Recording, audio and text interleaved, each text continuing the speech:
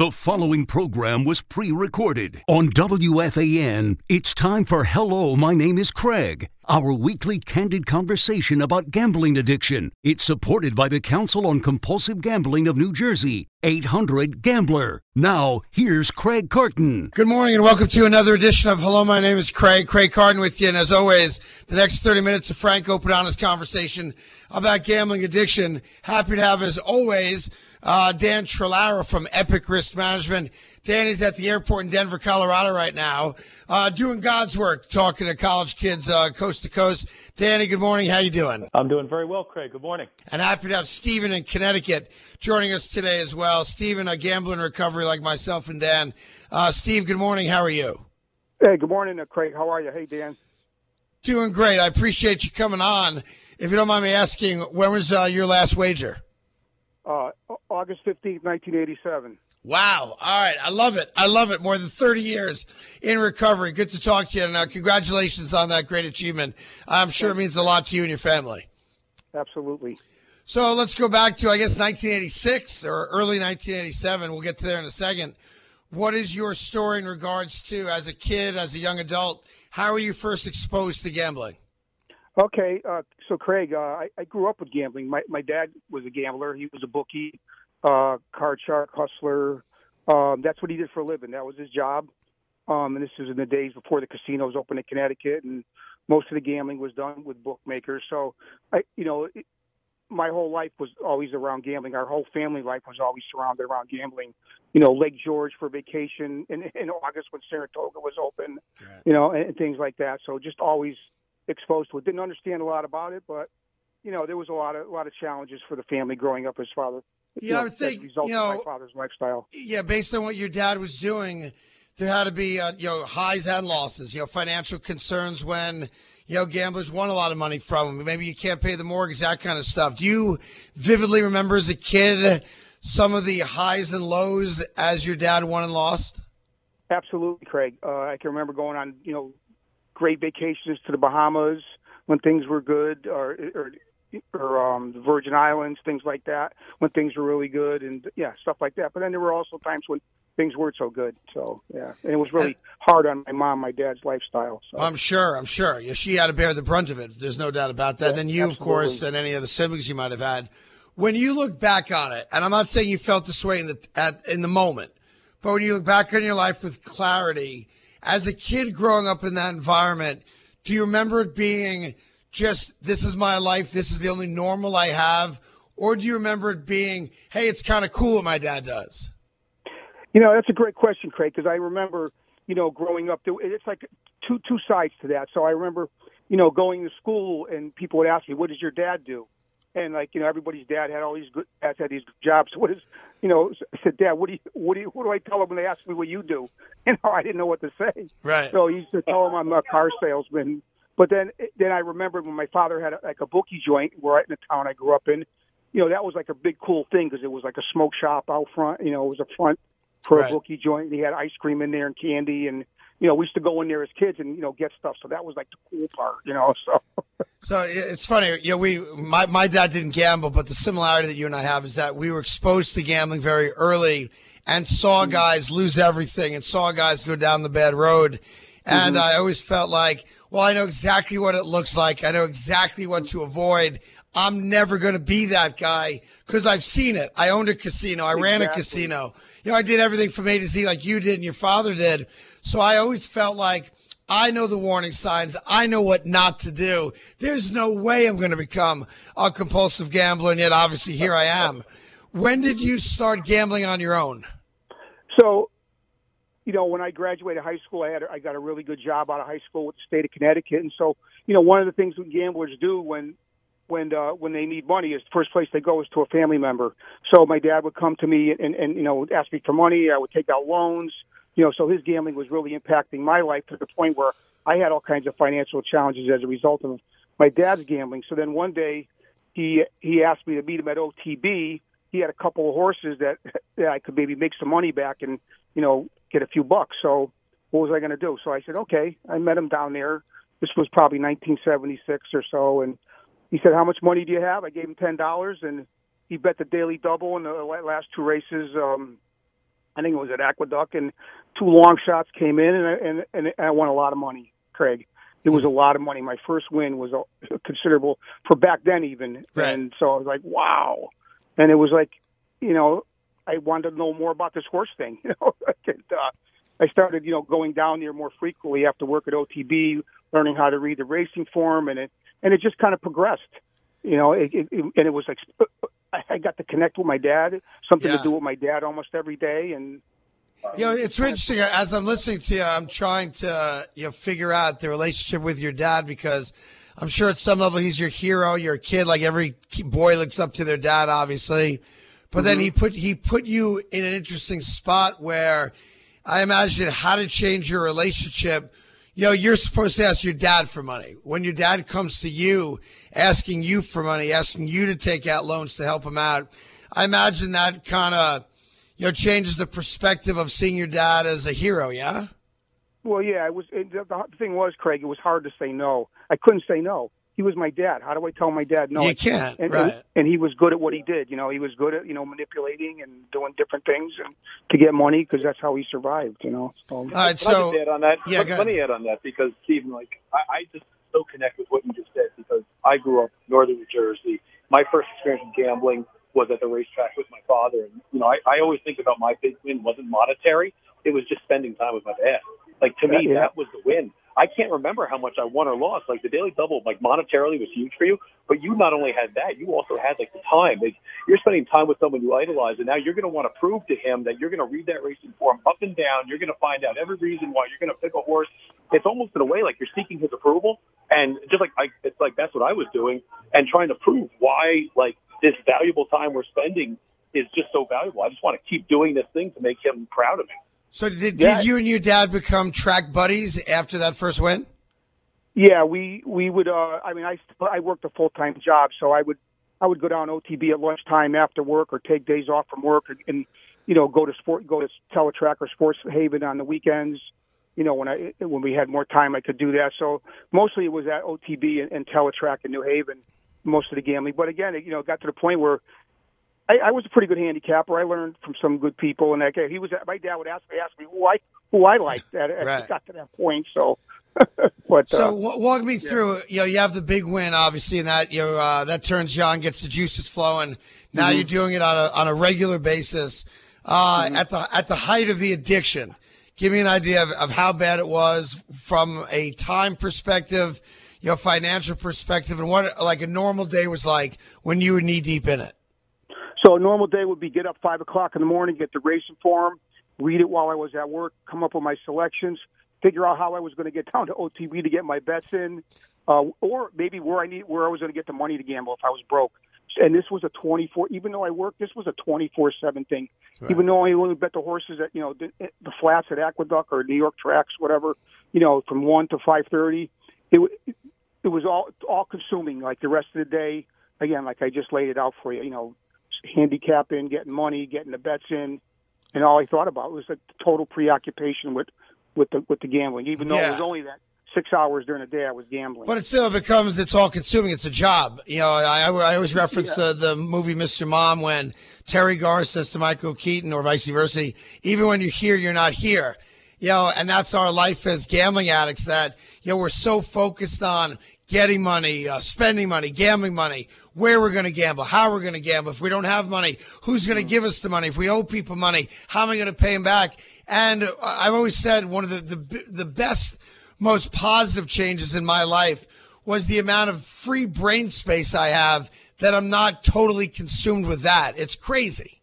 Yep, it is. So you're knee deep in it, obviously financially, you have the up and downs, more downs than up. And then I imagine there's some pivotal moment in your life where it all goes south. How old were you when it really started? But before you have that final day, how old were you, and where were you in life regarding marriage, kids, all that stuff, as you were going down that slippery slope? So I was about 29 years old. I was living alone in my apartment. I had a girlfriend for quite a few years over this time, on and off. And then I wound up being alone as a result of my gambling, living in an apartment, trying to, almost getting kicked out of my apartment, the lights getting turned off, things like that. And at the same time, just going to gloss over quickly, I was abusing alcohol too through these years of drinking. So they kind of went together. I didn't drink every day, but I drank, I was binge drinker. So alcohol came into play also. So, I was facing a lot of challenges, financially. It was more paycheck to paycheck. And I was still holding down my job for 10 years with the state of Connecticut. And I hit bottom with alcohol and some drugs I was doing. And I was having a hard time showing up for work. And so I really didn't want to lose my job. So I reached out and got help with my alcohol. And so, life was getting better. So I was a few months in sobriety going to AA, but I was going to AA every night and I was going to OTB every day. So there were still things that weren't right in my life. I wasn't really a sober lifestyle. I wasn't paying my bills. I wasn't paying my taxes. Financially, I was still a mess, and it was almost drove me to the point of drinking again. So I realized that there was someone in AA that took me to a Gamblers Anonymous meeting, and and then I was able to, it clicked. My first meeting, I remember going, and it was like I really got a message of hope there that I didn't have to gamble. I didn't have to live my life like this anymore. It was almost like a relief. Was there like a crazy loss or, like an eviction notice or something that made you, ask this AA sponsor for, advice or help regarding the gambling? Or was it just complete exhaustion of having these multiple addictions and just being tired of, as Dan always says, of being tired? It was exhaustion, Craig. So what it was is, like I said, after a few months of sobriety, I still had all these problems in my life, and I almost drank again as a result of them, and that really scared me because I knew if I drank again, it would probably lead, I'd probably be dead if I drank again. So I reached, and I knew I needed help. And I used to blame all my problems on alcohol and drugs, and once I took that out of the equation, I couldn't blame it on it anymore. It was the gambling, and so I was able to fog and lift enough for me to recognize that in sobriety. So that was like my transitional moment, really, like almost like a spiritual awakening, and kind of like I need to do something about this gambling thing because if I don't, I'm gonna wind up like my dad and with nothing. And so I was, it wasn't easy to stop. I mean, I gambled every day. So with the help of Gamblers Anonymous and connecting with people in their program, I was able to, stop gambling one day at a time. And, I'm gonna stop you right there because I want to hear all the good stuff as well. Talking to Steve from Connecticut, and of course Dan Trelauer from Epic Risk Management.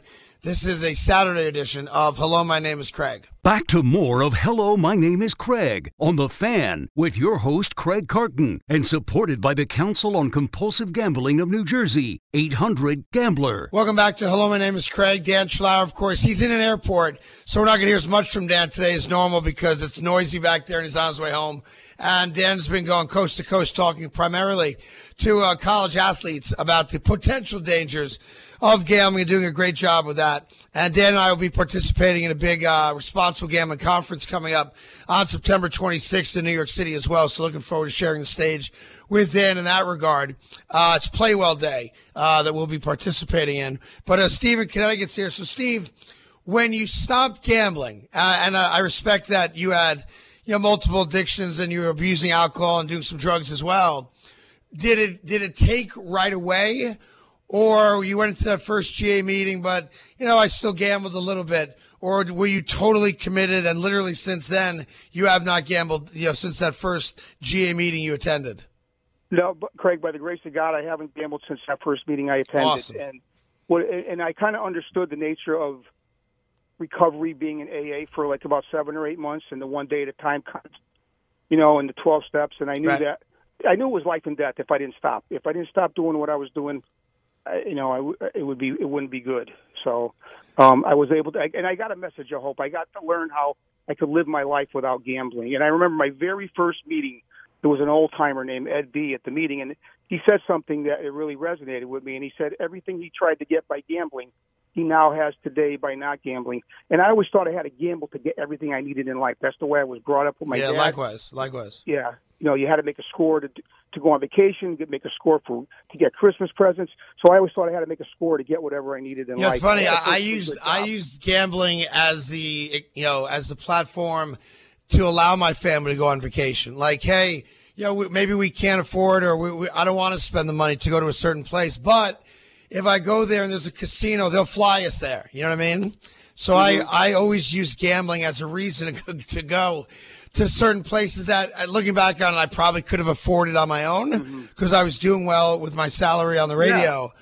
But it didn't matter. It was, I found a way to bring gambling into my family's world where, hey, I know you guys hate going to Hollywood, Florida, but they'll put us on a private jet and they don't care what hotel we stay at. So it's all good. I know, by the way, I do have to disappear for 3 nights of the vacation to go play blackjack, but look at all the good things you guys get. I mean, I rationalize the hell out of all of it. Now, one of the things I think that is really important about this show is that it is not just doom and gloom.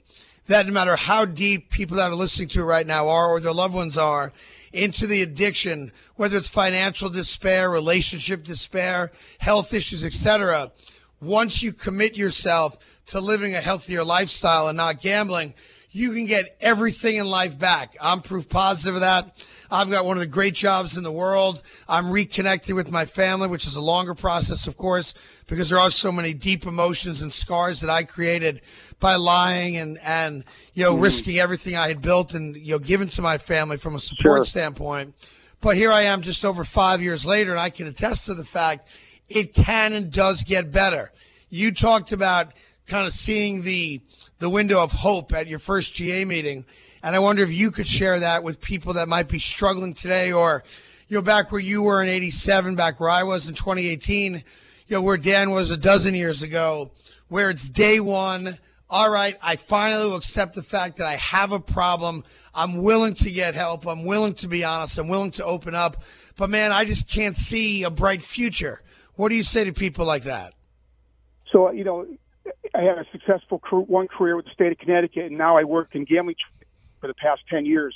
So I get to work with individuals every day, that struggle with gambling disorder. So, I get to be that person sitting across from them, the face of hope, and conveying that life can be good without gambling and sharing, making that connection with the individual that, hey, if I could do this, you can do this, and just kind of, I always say I'm the hope salesman.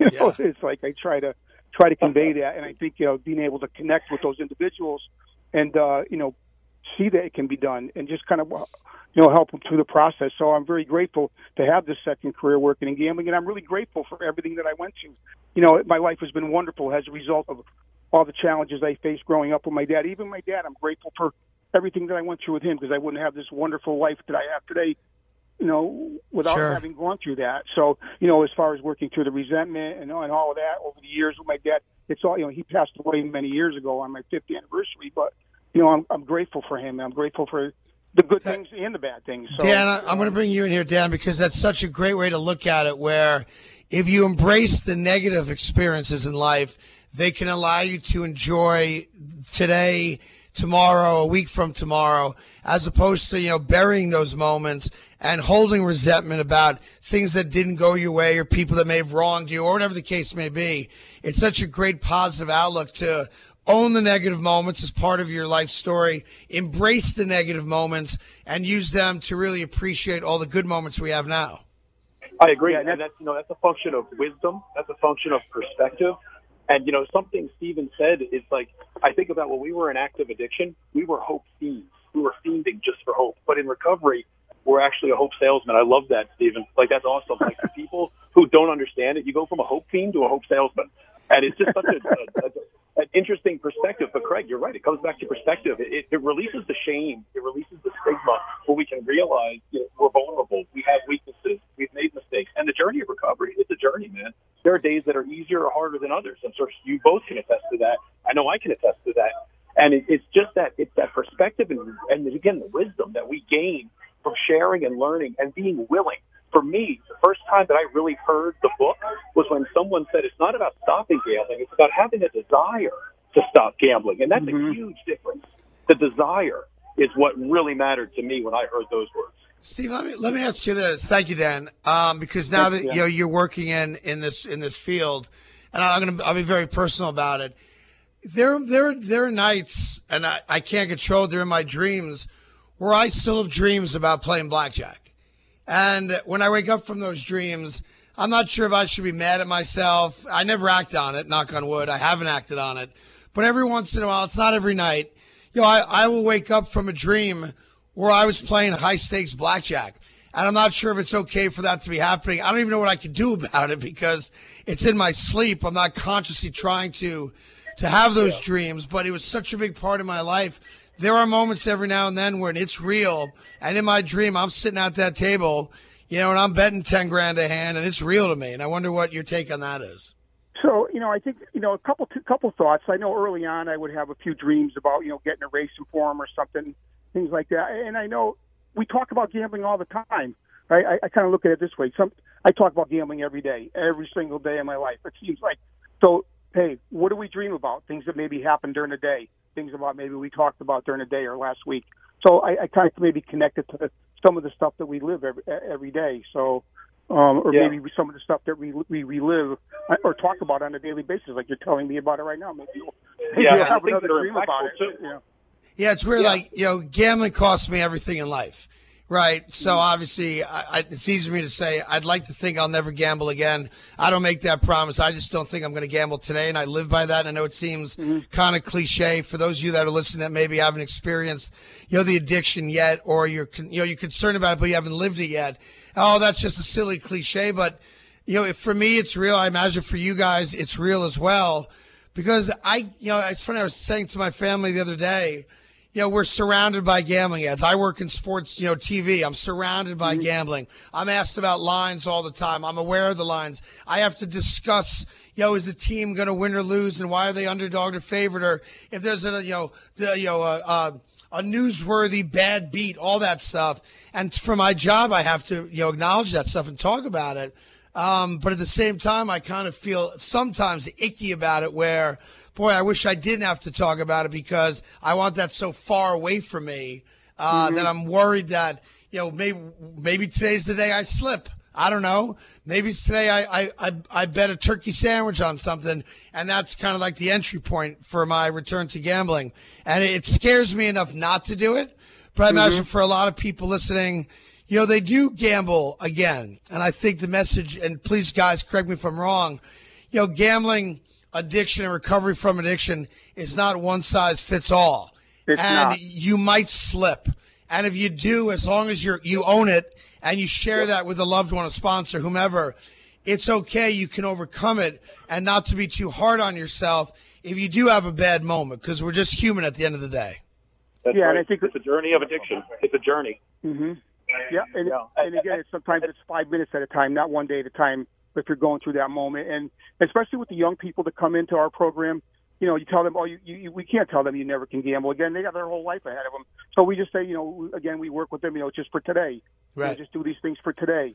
It's all you have to do it for today, and try to just beat that drum, talk about that, just for today. And so I think it makes it a lot easier for especially the younger folks.